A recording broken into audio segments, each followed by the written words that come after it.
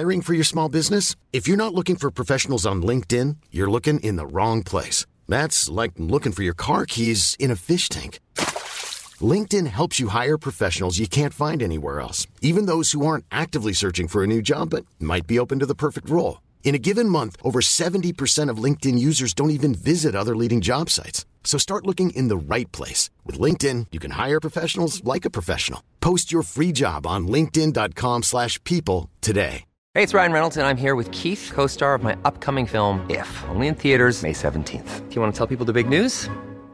All right, I'll do it. Sign up now and you'll get unlimited for $15 a month and 6 months of Paramount Plus Essential Plan on us. MintMobile.com/switch. Upfront payment of $45 equivalent to $15 per month. Unlimited over 40 gigabytes per month. Face lower speeds. Videos at 480p. Active Mint customers by 531.24 get 6 months of Paramount Plus Essential Plan. Auto renews after 6 months. Offer ends May 31st, 2024. Separate Paramount Plus registration required. Terms and conditions apply if rated PG.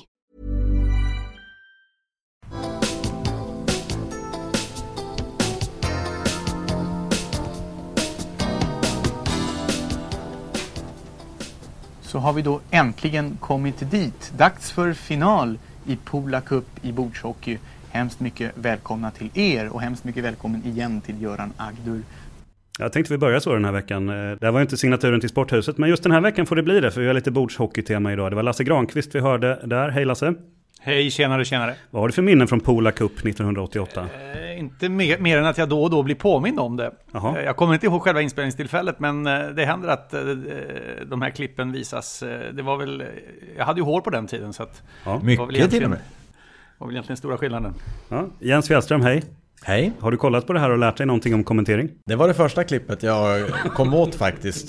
Så jag började i den änden och så sedan så har jag adderat lite till. Vad har bordshockey-kommenteringen som inte du har tänkt på tidigare? Ja, men jag gillar det där som Tommy var inne på lite grann just. Där kanske både Tommy och Lasse har övat en del av sin kommentering just i bordshockey. För där vet man ju själv vart man är på väg och passa pucken. Vilket måste göra att det är mycket enklare att kommentera och kunna kommentera jättesnabbt. För man vet ju vad som kommer att ske i nästa skede. Just det. Ja, det kommer bli mycket bordshockey idag. Tommy Åström, hej.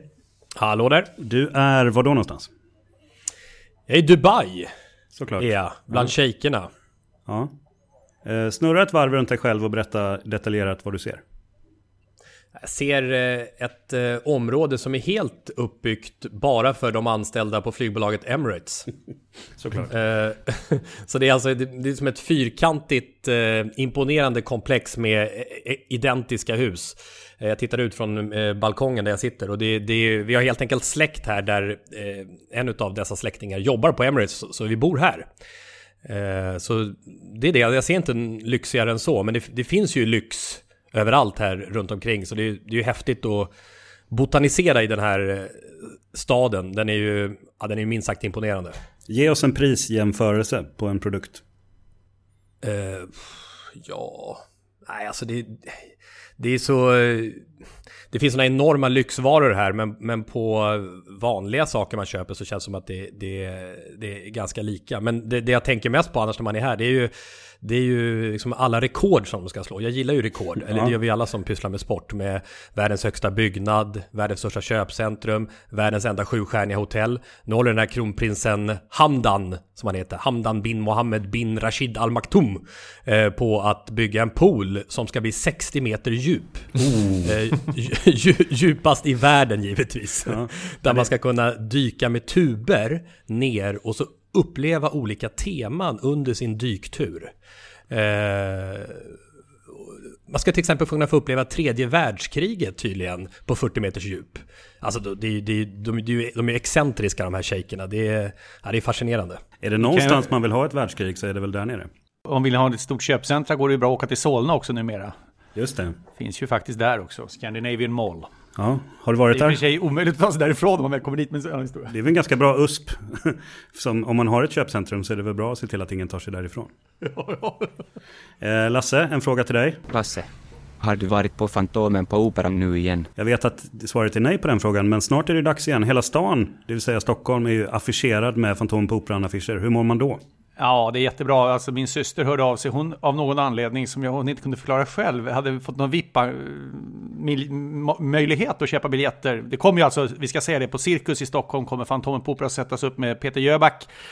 den som var i Fantom på West End i London och även på Broadway, Svensken, så kommer den att sättas upp hösten 2016. Och min syster köpte biljetter, så jag ska gå med systerdotter och mamma och titta den 26 september tror jag det var nästa år. Häftigt. Mycket trevligt. Vi får gå någon gång också allihop. Gärna, det lovar jag att ta på mig omedelbart och bums att hantera biljettinköpet. Känner er inbjudna allihopa. Tack. Inte alla som lyssnar bara, i alla fall ni som är med. De får komma med. En annan kontrollfråga. Jens, vad har du tappat bort den här veckan? Alla som följer Jens på Twitter vet svaret, men berätta för de andra, Jens. Nej, men det var en dator som hamnade fel. Eller rättare sagt blev kvar på planet från Paris. Hade varit där nere och jobbat i samband med Paris, PSG mötte Toulouse, och så brukar jag ha datorn vid fötterna. Det tycker jag är rätt bra, för att då liksom behöver man inte upp och plocka ner den när man ska sitta och jobba lite grann under resan. Och där blev den ju kvar. Mycket lägligt. Och jag hann ju därifrån för att hinna med nästa plan då från Köpenhamn vidare till Stockholm. Och blev mycket förvånad uppringd av någon som har 045-nummer, vilket jag tror är Danmark i varje fall. Och så ringer upp någon som presenterar sig som pilot. Och det är klart, då blir frågan, vad har jag glömt? Och då var det datorn. Jag tror du har en iMac. Jo, det stämmer. Men det är ju jättekul att nu har man ju liksom en koppling till mobiltelefonen i och med att man får biljetten i sin mobil. Så han kom då springandes mer eller mindre bort till loungen där jag höll till och sa, jag kommer till dig. Och jag visste ju inte riktigt vem det var, men sen när han kom på plats så sa de här damerna som är där och tar hand om den där loungen där, det var kaptenen som kom och levererade den där datorn åt dig. Var det det? Det är befälhavaren. Han har ju andra saker för sig. Jag tycker verkligen cred. Jag gillar hur service kan ges på olika sätt och fascineras över det. För det är ju liksom ett tillfälle att vinna en kund som helt plötsligt sitter och gör det jag gör just nu. Nämligen pratar väldigt bra om dem. Så hädanefter flyger du bara med SAS. Innan vi går vidare, bara en kort grej. Tommy, du som är i Dubai, hur mycket snackar man om Chippengate? Ja, det är ju det stora samtalsämnet på gator och torg. Nej, ändå inte. Men han är väl tillbaka här nu i Palm Jumeirah som det heter, där han bor på den här konstgjorda lyxön. Där han har en egen privat biosalong inne i huset. Efter kalabaliken där, det var ju nu när jag var borta, Hälleviks kalabaliken där med när han skällde ut egna tränarna, va? Ja, och sen fick han dubbelt igen kan man säga. Nej, den utflykten ångrar han kanske. Vi får se. Men det är inget som det snackas jättemycket om i Dubai. Nej, men det känns, hela Dubai känns som en klockren Chippen-miljö. Ja, jag förstår någonstans vad du menar.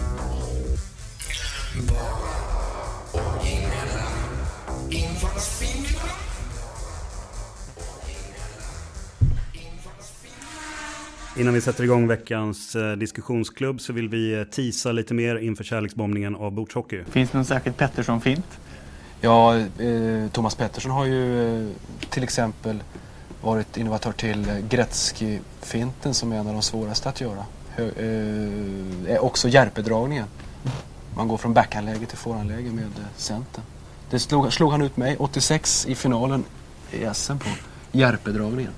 Järpedragningen. Kommer förhör på det här sen, så jag hoppas ni hänger med. Det här kan man se på YouTube. Alltså det är Pola Cup 1988 under ledning av dig, Lasse, och Göran Agdur. Jag har flera överraskningar vad det kommer. Nu ska vi diskutera saker och ting. Jag var inte ens med senast vi gjorde det här, så nu behöver jag inte skylla på någonting annat än att jag inte vet vems tur det är. Ja, men jag känner mig manad. Det var ett tag sedan jag var först. Ja, jag hade gissat på dig. Varsågod Jens. Du väljer att först säga din rubrik. Min rubrik är otacksamt i skuggan av Messi och Ronaldo. Varsågod. Zlatan firade ju 10 guldbollar i årets fotbollsgala som var här igår. Och är ju en egen klass och egentligen sin egen motståndare när det gäller att vinna fler. Men han sa efteråt att jag vet inte om jag vågar utlova fler. Och för mig är det detsamma som att han kommer att runda av sin karriär på yttersta nivå. Han har varit en världsspelare i världens största sport, är det fortfarande. Det är liksom Borg, Waldner i viss utsträckning, kanske Annika Sörensson, knappast Foppa och Sudden som ens kan mäta sig med det. Han har gått ifrån att vara ett opolerat råämne till en slipad superstjärna. Danmark gånger 2 kan vara de sista matcherna vi ser Zlatan spela fotboll. Och det slår mig då. Gud, så otacksamt att ha spelat samtidigt som Messi och Ronaldo. 8 års dominans från deras sida som har blockerat vägen till att bli nummer 1. Innan dess var det Kaká, Cannavaro, Ronaldinho, Shevchenko, Nedved, Owen, Figo. Med andra ord möjlighet för honom att kunna ta den där första platsen. Och på det sättet fått det slutliga erkännandet både i Sverige och i världen. Enig. Applåd till Jens och framförallt Zlatan. Lasse? Zlatan förtjänar ju en stående ovation i och för sig rätt länge också. 10 guldbollar, jämför det med svenska fotbollare genom tiderna. Här är ju... Det var en reflektion bara. Ja, din rubrik, Lasse. Rubriken är "Gäller det verkligen alla?" 1 minut från och med nu. Rysk friidrott är genomrutten. Det har varit ett systematiskt mångårigt dopande utav atleterna. Och det har dessutom kontrollerats av staten. Det visade sig när internationella WADA, antidopingbyrån, presenterade en fristående rapport bara häromdagen. Bland annat hade 1400 dopingprover förstörts vid det ryska dopinglaboratoriet. Herregud. Nu står Sebastian Coe, den nye presidenten för Internationella friidrottsförbundet, inför en enorm utmaning. Ska han verkligen följa WADAs rekommendation och stänga av ryska friidrottsförbundet? Det skulle faktiskt drabba alla de ryska atleterna. Det blir en kollektiv bestraffning och jag funderar på om det verkligen är rätt. Och sen reflekterar jag över, det kanske ändå är så att det verkligen på sista raden gäller alla ryska friidrottare. Det får vi anledning att återkomma till. Tommy, vad har du för tankar idag? Första rubrik. Ja, det blir en direkt diskussion nästan, apropå Lasse, för det är exakt samma grundämne. Ja, här kommer rubriken. Dopningsjägarna ligger numera steget före fuskarna. Varsågod. Den internationella antidopningsbyrån WADA backar inte för något när det gäller att jaga dopningssyndare. Tillsammans med USAs motsvarighet har de under de senaste 10 åren satt fast världsstjärnor i en mängd som man bara kunde drömma om på dopnings 80-talet. Ryssland vann medaljligan i friidrotts-VM på hemmaplan för 2 år sedan med 7 guld och 17 medaljer. I somras när jag var där och bevakade VM i Peking så var medaljutdelningen för Ryssland bara 1/4 så stor. Allt beroende på att WADA redan då börjat nedmonteringen av det utbredda fusket i Ryssland. Ett fusk som såklart inte bara gäller friidrotten. Det hade såklart uppdagats i stor omfattning även i professionella ligor om det gått att ha samma insyn där. WADA offentliggjorde alltså en rapport som visar att Ryssland haft statsunderstött dopningssystem. Och nu kommer ryska friidrottare stängas av från OS i sommar, förmodligen. Den sovjetiska 80-talsfilosofin som vi vet att Putin gillar fungerar inte inom idrotten, tack och lov. Det går inte längre att göra så tack vare det superimponerande dopningsarbete som svensken Arne Ljungqvist var en av initiativtagarna till. 1 sekund över, det är ett personligt rekord. Det är en parentes i sammanhanget. Bra diskussionsämnen idag. Das Haus des Sports med Jens, Lasse och Tommy. Jag är på mitt mest generösa humör. Jag tycker vi snackar om allt. Nu var det bara 2 ämnen. Vi börjar i det som vi slutade med här, friidrottsgrejerna. Jens, har du en reflektion från ditt fotbollsperspektiv på denna sport? Nej, men jag har varit inne på, jag tror vi har touchat vidare någon gång tidigare, att jag tror inte att dopningen är så utbredd inom fotbollen. Tommy säger säkert emot på den fronten, för jag vill hävda att i och med att det är en lagsport så blir det inte samma vinst på det hela. Men hur bestraffar man någonting som uppenbarligen är kollektiv dopning? Alltså det är ju det som är grejen. Stänger man av ett helt land, en hel nation till nästkommande friidrotts-VM eller OS eller vad det nu är för någonting, det blir ju intressant att se. Men det som är, alltså det här med WADA är ju en otroligt bra grej. Det är därför som min rubrik som jag tycker känns väldigt unik. Jag känner inte att jag fick riktigt cred där, Björn. Dopningsjägarna, ni hörde va? Dopningsjägarna ligger numera steget före fuskarna. Jag har aldrig hört den för, den är extremt unik. Originell. Det är alltså så att ingenting går att hålla undan längre. WADA har ju tillsammans med USA som är amerikanska motsvarigheten varit med och tryckt till Marion Jones, Lance Armstrong, Tyson Gay, och det var ju sånt som inte hände på 80-talet med Florence Griffith Joyner, Marita Koch, Jarmila Kratochvilova, Jalina Chistjakova som har många världsrekord från 80-talet. De har ju bara kunnat rulla vidare, det hände ingenting. Så det är så himla skönt att det ändå sker, även om det har varit något mästerskap här då, till exempel VM 2013 när det blev för många ryska medaljer, men redan åtgärdat liksom. Det gick från 17 till 4 medaljer från friidrotts-VM 2013 till 2015.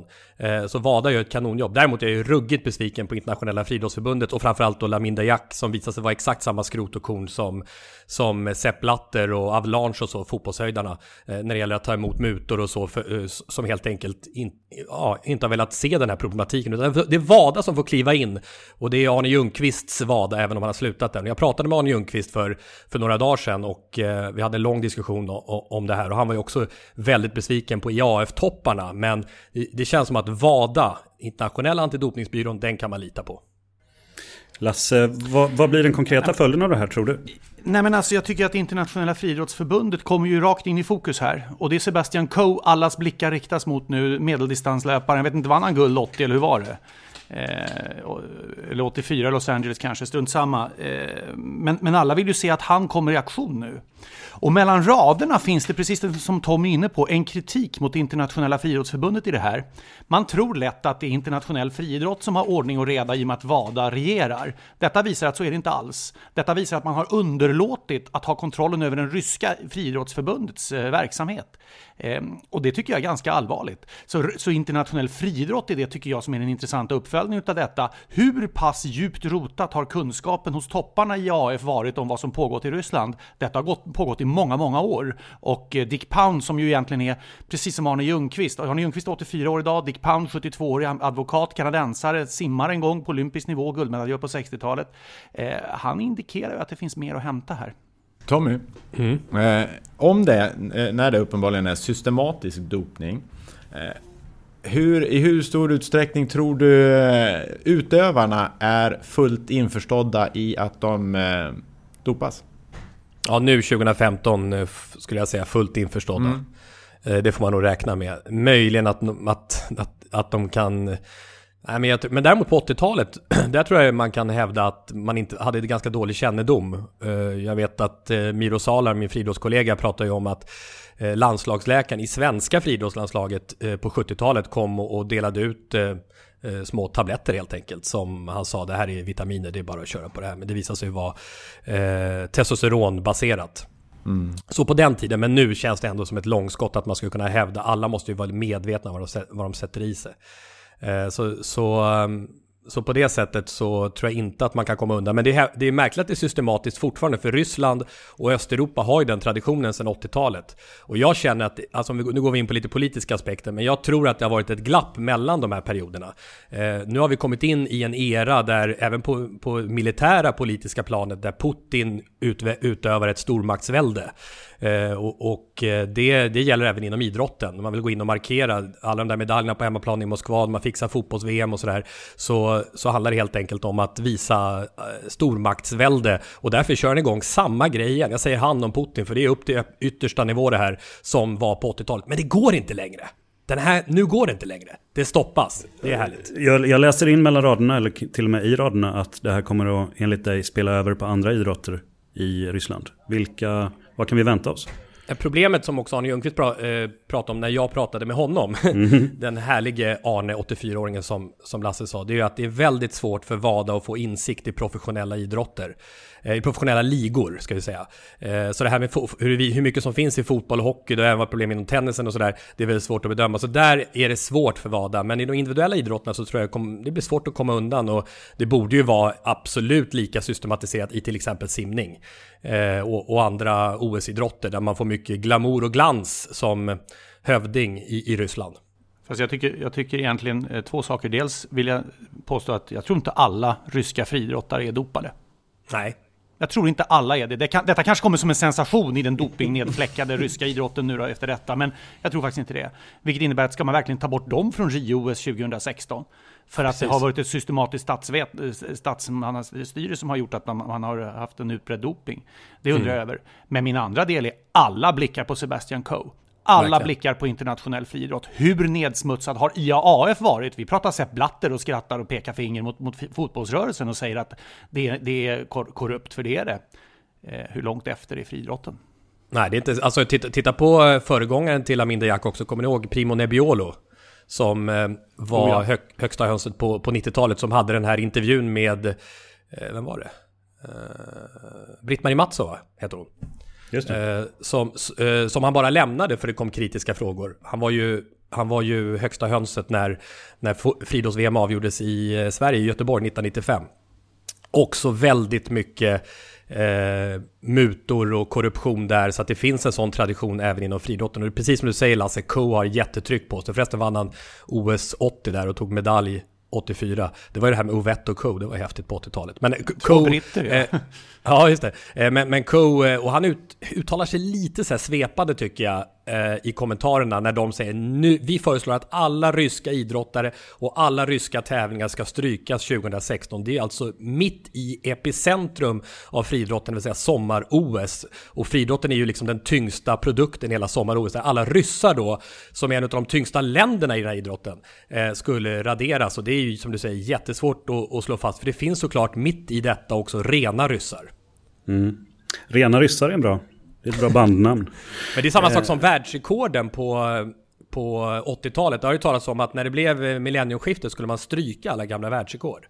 Men det är samma sak där, att det finns säkert såklart några rena världsrekord här och där, och det är inte så schysst mot dem. Vi stänger friidrotten där. Jens, hur många matcher gjorde du med Zlatan? Det lär inte ha varit många. När han kom fram där så skadade jag mitt korsband och linkade på. Kan det ha blivit 3-4 stycken? Det var, den stilen. Men du är en av de lyckliga som kan för resten av livet skryta med att du delade spelplan och tröja med Zlatan Ibrahimovic.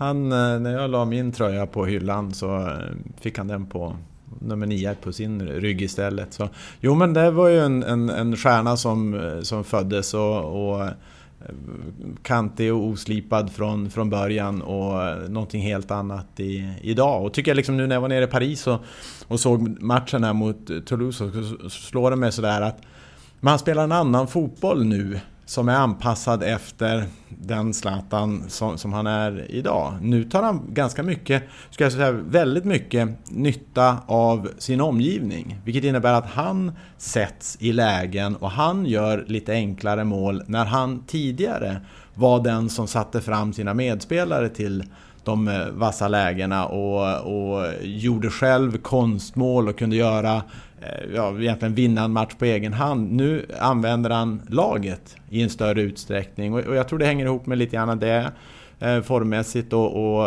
kapacitetsmässigt, så börjar det gå lite grann utför, och då är det smart att börja tänka och använda och disponera sig själv och sina lagkompisar på det sättet. Spring mindre och stå rätt. Ja, han vet ju det svåraste som finns i fotboll, det är att göra mål.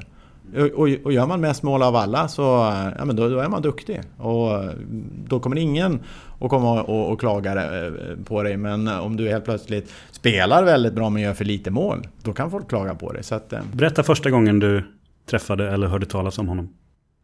Ja, men jag visste ju och hörde ju att det fanns, egentligen var det både han och Tony Flygare, och Tony Flygare var ju den som var den duktigare av dem i juniorlaget där, och Flygare tog mer plats egentligen. Men det var ju först när Zlatan kom upp i A-lagstruppen och började träna där som man såg liksom, men herregud, vad är det här för någonting?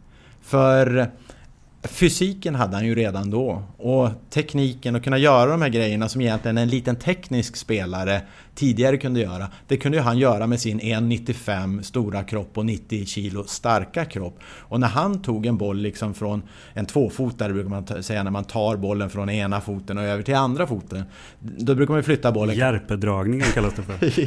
Pokerspel. Så flyttar man bollen, en normal människa bollen kanske 70-80 centimeter, men han tog det från ena sidan till den andra och flyttade bollen 1,5 meter, och sen la han bara armen vid sidan om det och bara tryckte sig förbi och tog sig förbi. Så han kunde på ren styrka ta sig förbi, eller på pure teknik. Enastående. Så han sa ju det, jag ska spela med Ronaldo i Inter. Det var ju dit han skulle liksom. Jag sa, du kommer att kunna göra det, men du måste förstå att det finns liksom ett par trappsteg innan du kommer dit. Den andra Ronaldo då, ja. Den andra Ronaldo, som han mötte i ett Milano. Snarare den första, ja, precis. Lasse, en kort sammanfattning av dina känslor för Zlatan Ibrahimovic. Det är svårt för oss att beskriva det som är i samtiden. När jag läser om, jag följde fotbollsgalan via tv-bilder och kunde konstatera att jag tyckte det var rätt bra. Högt tempo i galan och en och annan prisutdelning som man höjde på ögonbryn åt möjligen. Och jag tror inte någon kan svara på dagen efter vilka de nominerade i respektive kategori faktiskt var. Det vill säga bakom de som vann. Men så det var som vanligt så fick Zlatan guldbollen, säger man. Men alltså det är ju någonting som aldrig kommer upplevas i vår livstid i alla fall. Att någon är så totalt dominerande på en så stor marknad som fotbollen ändå är. Det finns ju rätt många som spelar fotboll. Det förenar ju verkligen fotbollen och friidrotten exempelvis med enormt många aktiva världen över. Och i Sverige då, om vi bara jämför svenska marknaden för Zlatans del. Tommy? Jag funderar på det här med Sveriges främsta idrottare genom tiderna. Dagens Nyheter hade ju en sån sammanställning där Zlatan inte var etta. Det blev ju Björn Borg då också. Det var väl idrottsgalan 2000 då, va, Lasse? Det var första idrottsgalan. Stämmer. Då det var den här århundradets idrottsman. Och det vann ju också Björn Borg för Ingmar Stenmark. Men frågan är han inte bäst genom tiden ändå alla kategorier, Zlatan, så dominant? Att han är den främsta svenska fotbollsspelaren genom tiden, det är ju otvivelaktigt. Jag skulle vilja säga att det här med att han inte har fått det yttersta beviset eller bekräftelsen inom fotbollens värld, nämligen har blivit utnämnd till nummer 1, ligger i vägen för det hela. Och Björn Borg var ju etta i tennis till exempel. Precis. Och det är det jag tycker liksom är, men gud, så otacksamt att ha haft de här. För när vi kommer att summera fotbollshistorien så kommer vi säga liksom Pelé var ett unikum, Maradona var ett unikum, men vi kommer nog säga att Messi var det också. Och i viss utsträckning Ronaldo också. Och tänk att liksom ha hållit på att haft dem och slagits med. Jag säger det, under de där 8 åren innan de tog över världsscenen. För de har ju triggat varandra till otroliga stordåd. Då var det ju såna här spelare som Cannavaro, Shevchenko, Nedved, Owen, Figo. Inget ont om dem. Men hade Zlatan konkurrerat med dem så är jag rätt övertygad om att något av de här 5 senaste åren så hade han blivit nummer 1. Tommy, det Jens säger är att Zlatan är Brian Wilson och han har tävlat mot John Lennon och Paul McCartney. Ja, det är ju en klockren liknelse. Bra. Exakt så är det. Där sydde vi ihop det. Är ju näst störst genom tiderna, men alla minns ju bara John Lennon och company. Ja, inte du.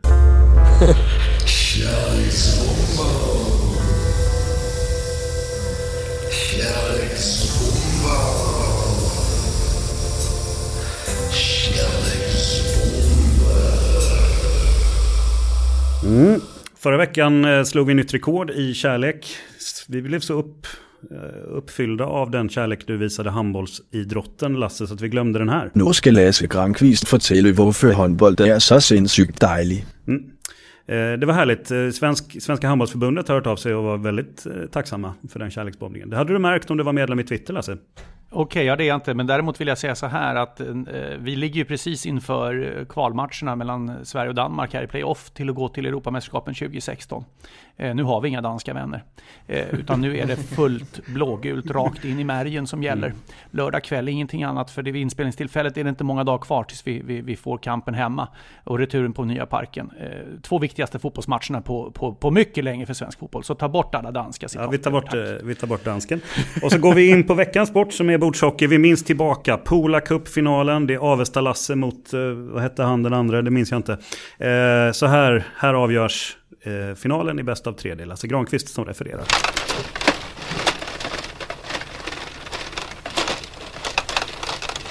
Ja! Är det ett segervrål kan tänka från Lasse Henrikssons sida. Här spelar han mycket bra när han ökar på till 4 mål mot 0 i den 3:e och avgörande finalmatchen. Alltså det är högeryttern som här väntar in vänsterbacken i det ryska laget. Så går han runt och skjuter och ser hur Thomas Petterssons hand når fram till målvakten alldeles för sent i det läget. Målvaktsspaken. Han är helt enkelt chanslös. Han hinner inte med. Ja, där avgjordes det Pettersson där som fick stryk av Avesta Lasse Henriksson. Jag har en överraskning till dig, Lasse. Okej. Precis innan vi gick in i inspelningen här nu så hörde Avesta Lasse av sig. Så förhoppningsvis kan han vara med nästa gång. Ja, härligt. Ja, så ställ era frågor på #Avesta Lasse. Och han har en sak gemensamt med IFK Norrköping. Han vann SM-guld 1989, sen total torka fram till 2015. Han är regerande svensk mästare nu igen. Ja, otroligt snyggt. Ja, otroligt snyggt. Nu över till kärleksbombningen. Jens, du har dykt ner i bordshockeyns underbara värld i veckan. Varför är detta världens bästa sport?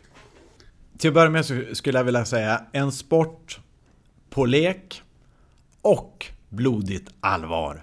Lite bakgrund till att börja med. Sverige var rätt ledande i den här sporten. Från det att VM infördes 89, VM spelas vartannat år, så är det så att man ligger i topp i totala medaljligan. Så det är ju imponerande.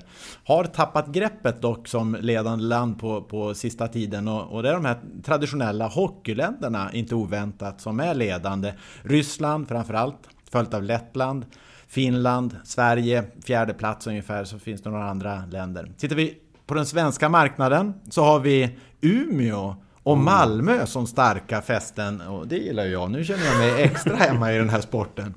Sporten har dock inte lyckats vinna den nordamerikanska kontinentens intresse. Där har vi ju säkert skillnaden varför den inte är så gigantisk ännu.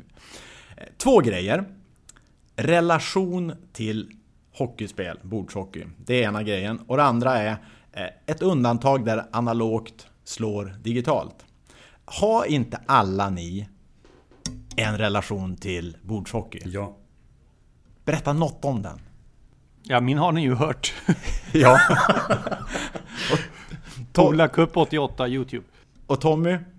Ja, men jag var inne på redan förra veckan att men det var ju jag har spelat enormt mycket bordshockey när jag växte upp, egentligen från 7 till 15 års ålder, matcher var och varannan dag. Underbart. Björn? Ja, men samma som Tommy. Jag var ju inte så bra på det, men kunde ändå inte låta bli att bli väldigt engagerad. Men det blir på blodigt allvar väldigt fort. Det blir ju det. Men det är det jag tycker, liksom, en sport som nästan alla har en relation till. Det är mycket, mycket, mycket lättare att ta till sig. För mig är det liksom ledighet, jul, lov och den grejen. Spelen i sig. Alltså på min tid kunde man inte åka bakom mål. Det var en bakom. Bättre tid tycker jag. Jag gillar det också. Och nu är det ju Sverige mot Finland i regel på de här spelen. På den tiden var det Sverige mot Kanada, eller om det var Ryssland, något i den stilen. Och just det här, vilka gubbar var ni när ni spelade och sådär. För mig var det Charlamov, Mikhailov, Petrov till exempel mot Krobbe Lundberg, Råttan Edberg och Mats Åhlberg och allt vad det nu var för någonting. Alltså det här är alldeles underbart. Man har en relation till det. Det är analoga slår sällan det digitala nu för tiden. Men jag skulle vilja säga att när det gäller bordshockey så gör det. Och jag tycker det är jättehäftigt när vi har våra personalfester, så är det ju liksom kidsen snarare som drar fram spelen än oss gamlingar som säger nu ska vi damma av ett bordshockeyspel. Ja. Vilket gör liksom, ja men det här är läckert. Och det är ju ett hantverk. Det är liksom fin motorik, och när du gör dina konster där så blir de fan tusan bättre än vad de blir i den digitala världen. Ja. Vi hade några, vad sa du det kallades för när man Järpedragningen. Jag har samlat på mig 4 stycken grejer som vi måste komma ihåg och som vi måste försöka lära oss. Och vi börjar med den enklaste, skyffeln. Skyffeln är som ett inlägg i fotboll, det vill säga ett inspel från högerforward till center som stöter fram. Inlägg kan man slå på många sätt. Man kan slå dem snett bak, man kan slå dem beroende på hur försvaret. Så skyffeln, den grejen och nästan de allra flesta. Sen kommer då när centern har läget. Då finns det 2 varianter att använda sig av. Spjass och en Nacka. Nacka klackar till den och sen slår till med klubban. Spjassen, så petar man till den med klubban, slår ett helt varv runt och skjuter in. Och det här är då 2 olika varianter för att skjuta i vänster respektive höger hörn. Ja, men det är underbart. Sen har vi då homerun. Den kunde man inte köra på min tid när man inte kunde spela bakom målet. Men det kan man göra nu. Så skickar man pucken hela vägen varvet runt till egen spelare som sen sätter den i mål. Det här behöver man vara överlägsen om man ska kunna göra det här mot sin motståndare. Och den sista, Kiosken. Otroligt svårt nummer. Från backposition, petar till pucken så att man egentligen får en felträff så det blir ett lobbskott in. Den där känner jag till. Ja, men är det inte helt underbart? Skyffeln, spjass eller Nacka vid friläge, homerun och Kiosken. Vilken sport? Där har vi det. Kommer du ihåg min spelstil, Jens? Ja. Ytterforward. håller i pucken, behandlar den, tittar upp, vrider och vänder lite, gör ett blixtsnabbt rynk, antingen ner mot kortsargen eller upp mot blålinjen. Och i samband med den ruschen kastar in pucken till centern som kommer åkande, puff, och slår in den på direkt stöt. Det firade ju triumfer ända fram till semifinal på de senaste firmafesterna. Som för övrigt alltid går under namnet Pola Cup. För att hylla dig, Lasse. Men du skulle bara addera 2 stycken olika avslutsalternativ när väl centern får den. Antingen att du kör det där stöta in, men när motståndarna har läst dig så då får du använda de här olika varianterna med spjassen eller nackan där. Så här är det, mina vänner. Avesta Lasse är inte med idag. Däremot bordshockey-Karro, regerande mästare på damsidan, har lovat att vi får ringa upp henne. Är ni beredda på det? Ja då. Ja, hej på er allihopa. Hallå. Hej. Jag kallar dig bordshockey-Karro för jag såg att du hade en blogg som hette så. Hur ska jag presentera dig? Jo, men det låter bra. Bordshockey-Karro kan man säga. Regerande svensk mästare på damsidan. Ja. Ta mig igenom SM-finalen. Hur var den? Den var faktiskt ganska nervös den här gången. Det brukar inte vara det, men ja. Man spelar i bäst av 7 matcher. Jaha. Och jag vann med 4-2, tror jag. Om jag inte minns fel. Varje match är i 5 minuter. Så det är ju som vanlig hockey, man spelar bäst av. Men lite kortare matcher då. Ja. Vad var det? Vilar man emellan matchen också, eller? Ja. Man startar på signal och slutar på slutsignal. Man undrar ju sådär, om du då är i ledning, säg 3-0 i en match. Får du maska? Nej, det får man inte. Det finns regler i bordshockey. Hur ser den regeln ut? Vad sa du? Hur låter den regeln? Nej, men passivt spel, det är ju inte tillåtet. Då kan det är det du gillar, Jens. Alltså att det finns en sån regel. Ja, det som vi pratar om regeln, den vill jag lyfta in i fotbollen också. Ja, men då kan man ju begära tekning då som motståndare. Okay. Begära tekning. Det är en bra regel. Ja. Så då undviker man maskning då, på det sättet. Du är ju bäst i Sverige på det här. Hur står det dig internationellt? Jag var på VM nu i juni i Sankt Petersburg. Och då kom jag 2. Gjorde jag. Så jag fick ett silver. Det är min bästa prestation hittills. Du är näst bäst i världen. Ja. Vem är bäst i världen? Vad heter hon? Hon heter, måste tänka, Viktoria Larisheva från Ryssland. Ryssland. Men de är dopade, vet du. Det har Tommy har berättat. Ja, jag har också hört det. Ja. Hur är det med, finns det en risk att det finns ett utbrett statsunderstött ryskt fusk inom bordshockeyn? Ja, men det tror jag. De är ju överseriösa. Där är det ju tårar om man förlorar. Ja, men då är du bäst i världen nu. Då har vi kommit fram till det. Grattis. Ja, tack. Hur ser ett hockeyspel ut numera? Vi har lite olika uppfattningar. Vi är från delvis olika generationer här. Och en del kan man gå bakom mål, en del kan man inte. Och sen såg vi Pola Cup 88, om du minns det. Där kunde båda ytterforwarderna gå bakom mål. Hur ser det ut idag? Jag är född 89 så jag minns inte det. Men man kan ju gå bakom mål på de som är nu. Och det har ju varit samma stiga-spel de senaste åren med vad jag vet. Jaha. Jag hade alltså ett spel där målvakten kunde gå bakom egen målbur. Har du sett det? Det var ju också ett 80-talsspel. Alltså målvakten, inga ytterforwards, bara målvakten kunde göra en knix bakom egen målbur. Och fastnade ofta där för de som inte var så vana vid det. Ja, det har jag missat. Ja, det är helt otroligt. Alltså, det var ett stort framgångskoncept på mitt spel. Ja, det var det. Ja. Spelar man alltid på så att säga neutrala bord eller kan man ha med sig en uppsättning egna spelare? Nej, man får inte byta ut spelarna, får man inte göra. Utan det är samma som är hela världen över, tror jag. Det är väl Sverige-Finland. Det är Sverige-Finland även i ett VM? Ja, det är det. Vilka vann du med i SM? Ja, det kommer jag inte ihåg. Nej, det är inte så viktigt inte vilka, ja, man spelar ju varannan, man byter ju sida efter. Aha. Men jag vet inte.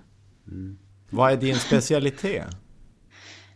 Alla finter har ju olika namn. Och jag skulle säga att Lillstövern heter den som jag är bra på.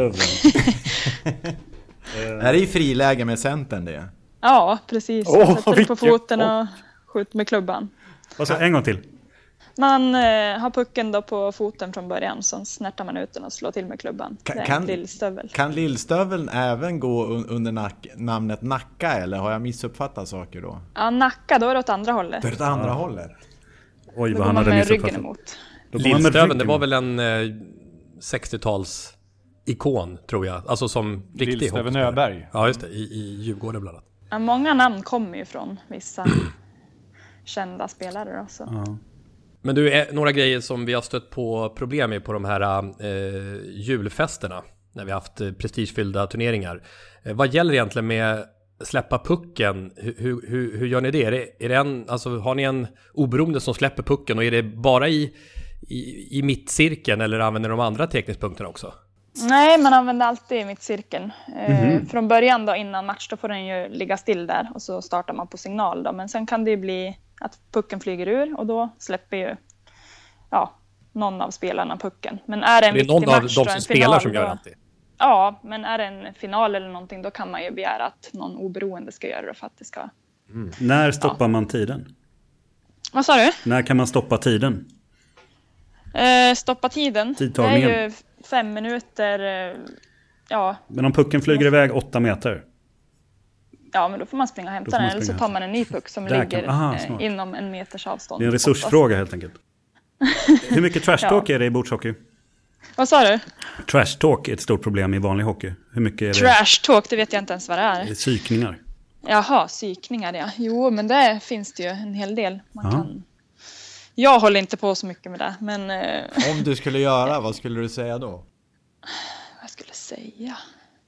Jag vet inte. Man kan väl säkert psyka personer och veta, om man vet deras svagheter, att sätt den här nu måste du sätta den här. Fast jag tror inte jag håller inte på så jag vet inte överdrivna gester när man gör mål och sådär.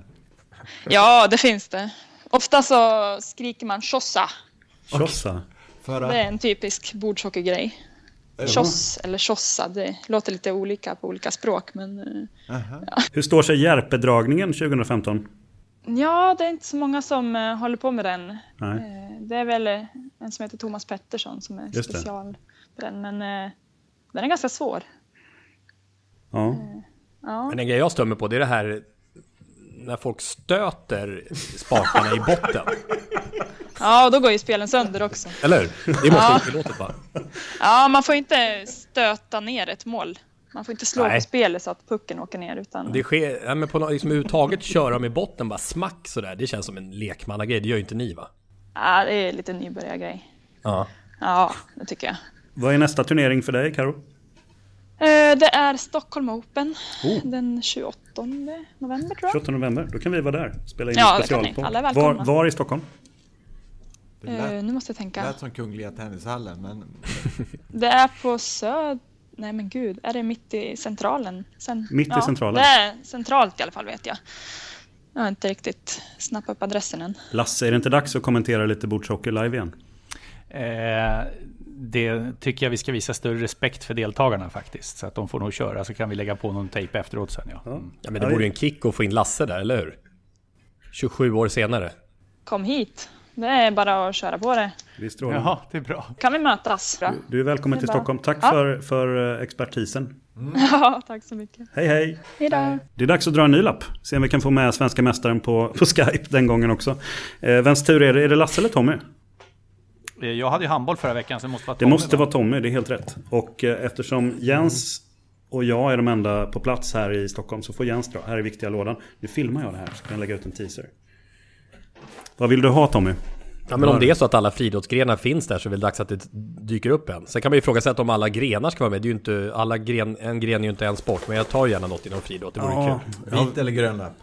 Det är ju inte så vansinnigt svårt. Vi tar vit den här gången. Vi tar vit. Nej, men det är faktiskt svårt. För jag vill inte hamna i det här träsket med trial och sådana saker. Så att jag tar vit. Det här kan ju gå hur som helst. Vi är inne på friidrottsspåret. Är det sant? Jajamensan.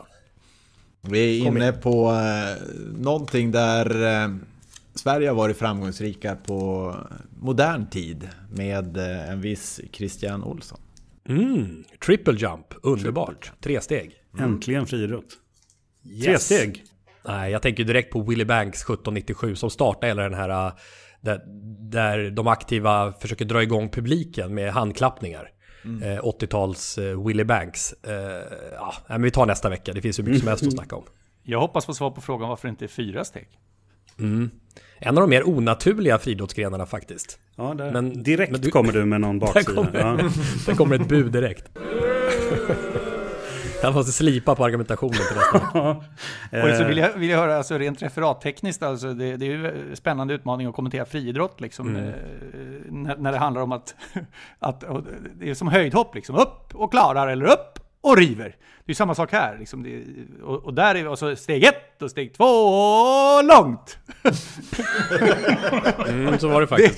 Det är en jäkla utmaning alltså.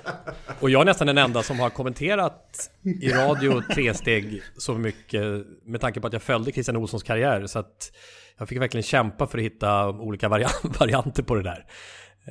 Bland annat var ju han olympisk mästare i Aten 2004. Häftigt. Ja, häftigt.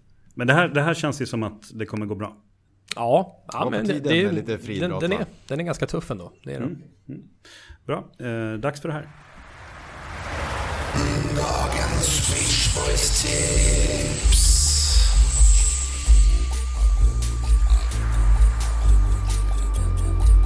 Dagens Beach Boys.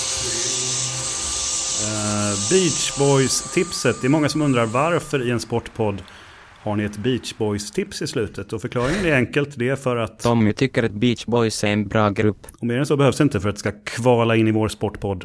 Tommy Åström, du går igenom de här låtarna kronologiskt. Vad har vi kommit fram till nu? Vi tog ju några i början innan jag började med kronologin. Så småningom kommer vi kanske stöta på patrull. Jag vet inte hur vi ska göra då. Men Beach Boys har ju levererat år efter år. Nu är vi framme vid deras 10:e år. 1970. Det 16:e studioalbumet. Imponerande produktionstakt. Det var lite, även om du som är musikkonnässör Björn också känner till att Brian Wilson hade här vid den här tiden föreslagit att gruppen skulle byta namn. Nej, det visste jag inte. Från The Beach Boys till The Beach. för att indikera att de nu var i 30-årsåldern och inte 20-årsåldern och inga boys längre. Men det där var ju ingenting som skivbolag och annat tyckte var en bra idé med tanke på att det har blivit ett visst varumärke av det. Men 1970 i alla fall så där kommer den här låten Forever som vi redan har kört. Det kom, folk skickade in här aktivt på Twitter att det måste vara Forever nu när 1970 som Dennis Wilson gjorde. Men den har vi redan gjort så därför blir det en annan utav som doldisarna kan man säga. Bruce Johnston, Tears in the Morning. Som gjorde den låten 1970 som också är lite annorlunda sådär, lite melankolisk låt med stränginstrument och blåsinstrument och dragspel. Jag vet inte om ni har hört den. Är... Aldrig hört.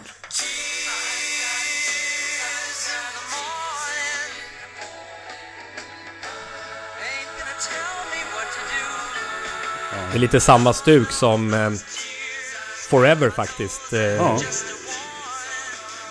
Som inte är så glättig utan som sagt lite mer melankolisk. Och Bruce Johnson ska vi återkomma till ännu mer nästa avsnitt 1971 för då kommer en av dina favoritlåtar Björn, jag vill redan nu Disney Girls. Ja, det kan nu avslöja det. Jag får inte greppa om den mannen. Han skrev ju jättebra låtar och sen har han stått och gungat i 30 år sedan dess. Eller 40 kanske. Ja. Och de har gjort det några stycken där faktiskt. Man kan sammanfatta Beach Boys med att de skrev jättebra låtar och sen har de stått och gungat i 40 år sedan dess. Nej, inte 40 men de senaste 15 kanske. Ja. Det var väl väldigt bra på 60-talet det där, var det inte det? Nu börjar det väl sladda ur lite grann här. Början 70 riktigt bra. Vi kommer komma in i mitten av 80-talet och många kommer att jubla när vi spelar upp Kokomo. Ja. Okej, då har vi en grej till att se fram emot. Ja, precis. Nästa vecka kommer en kanonlåt. Kanon, bra lagom diss av den här tycker jag faktiskt. Bra cliffhanger och kanske är Avesta-Lasse med nästa vecka. Det känns som att Bordshockey Karo tömde hela ämnet, men är det någonting är det någon som har någon fråga till Avesta-Lasse så hör vi av oss till honom också.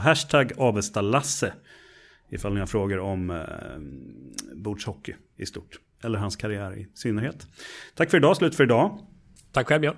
Tackar. Ja, verkligen. En sista fundering bara det här med Zlatan, århundradets idrottsman. Vi har ändå haft en svensk tungviktsvärldsmästare i boxning, Yankee Stadium 59. Men det kan vi ta en annan gång. Han som inte ens fick brandguldet. Jag är släkt med honom faktiskt. Exakt. Väldigt avlägset, men det är det närmaste jag kommer en känd släkting, Ingo. Det är en snygg avslutning får jag säga. Han och Tony är vikingarna. Som spelar sax. Vi hörs om en vecka. Samma viktklass.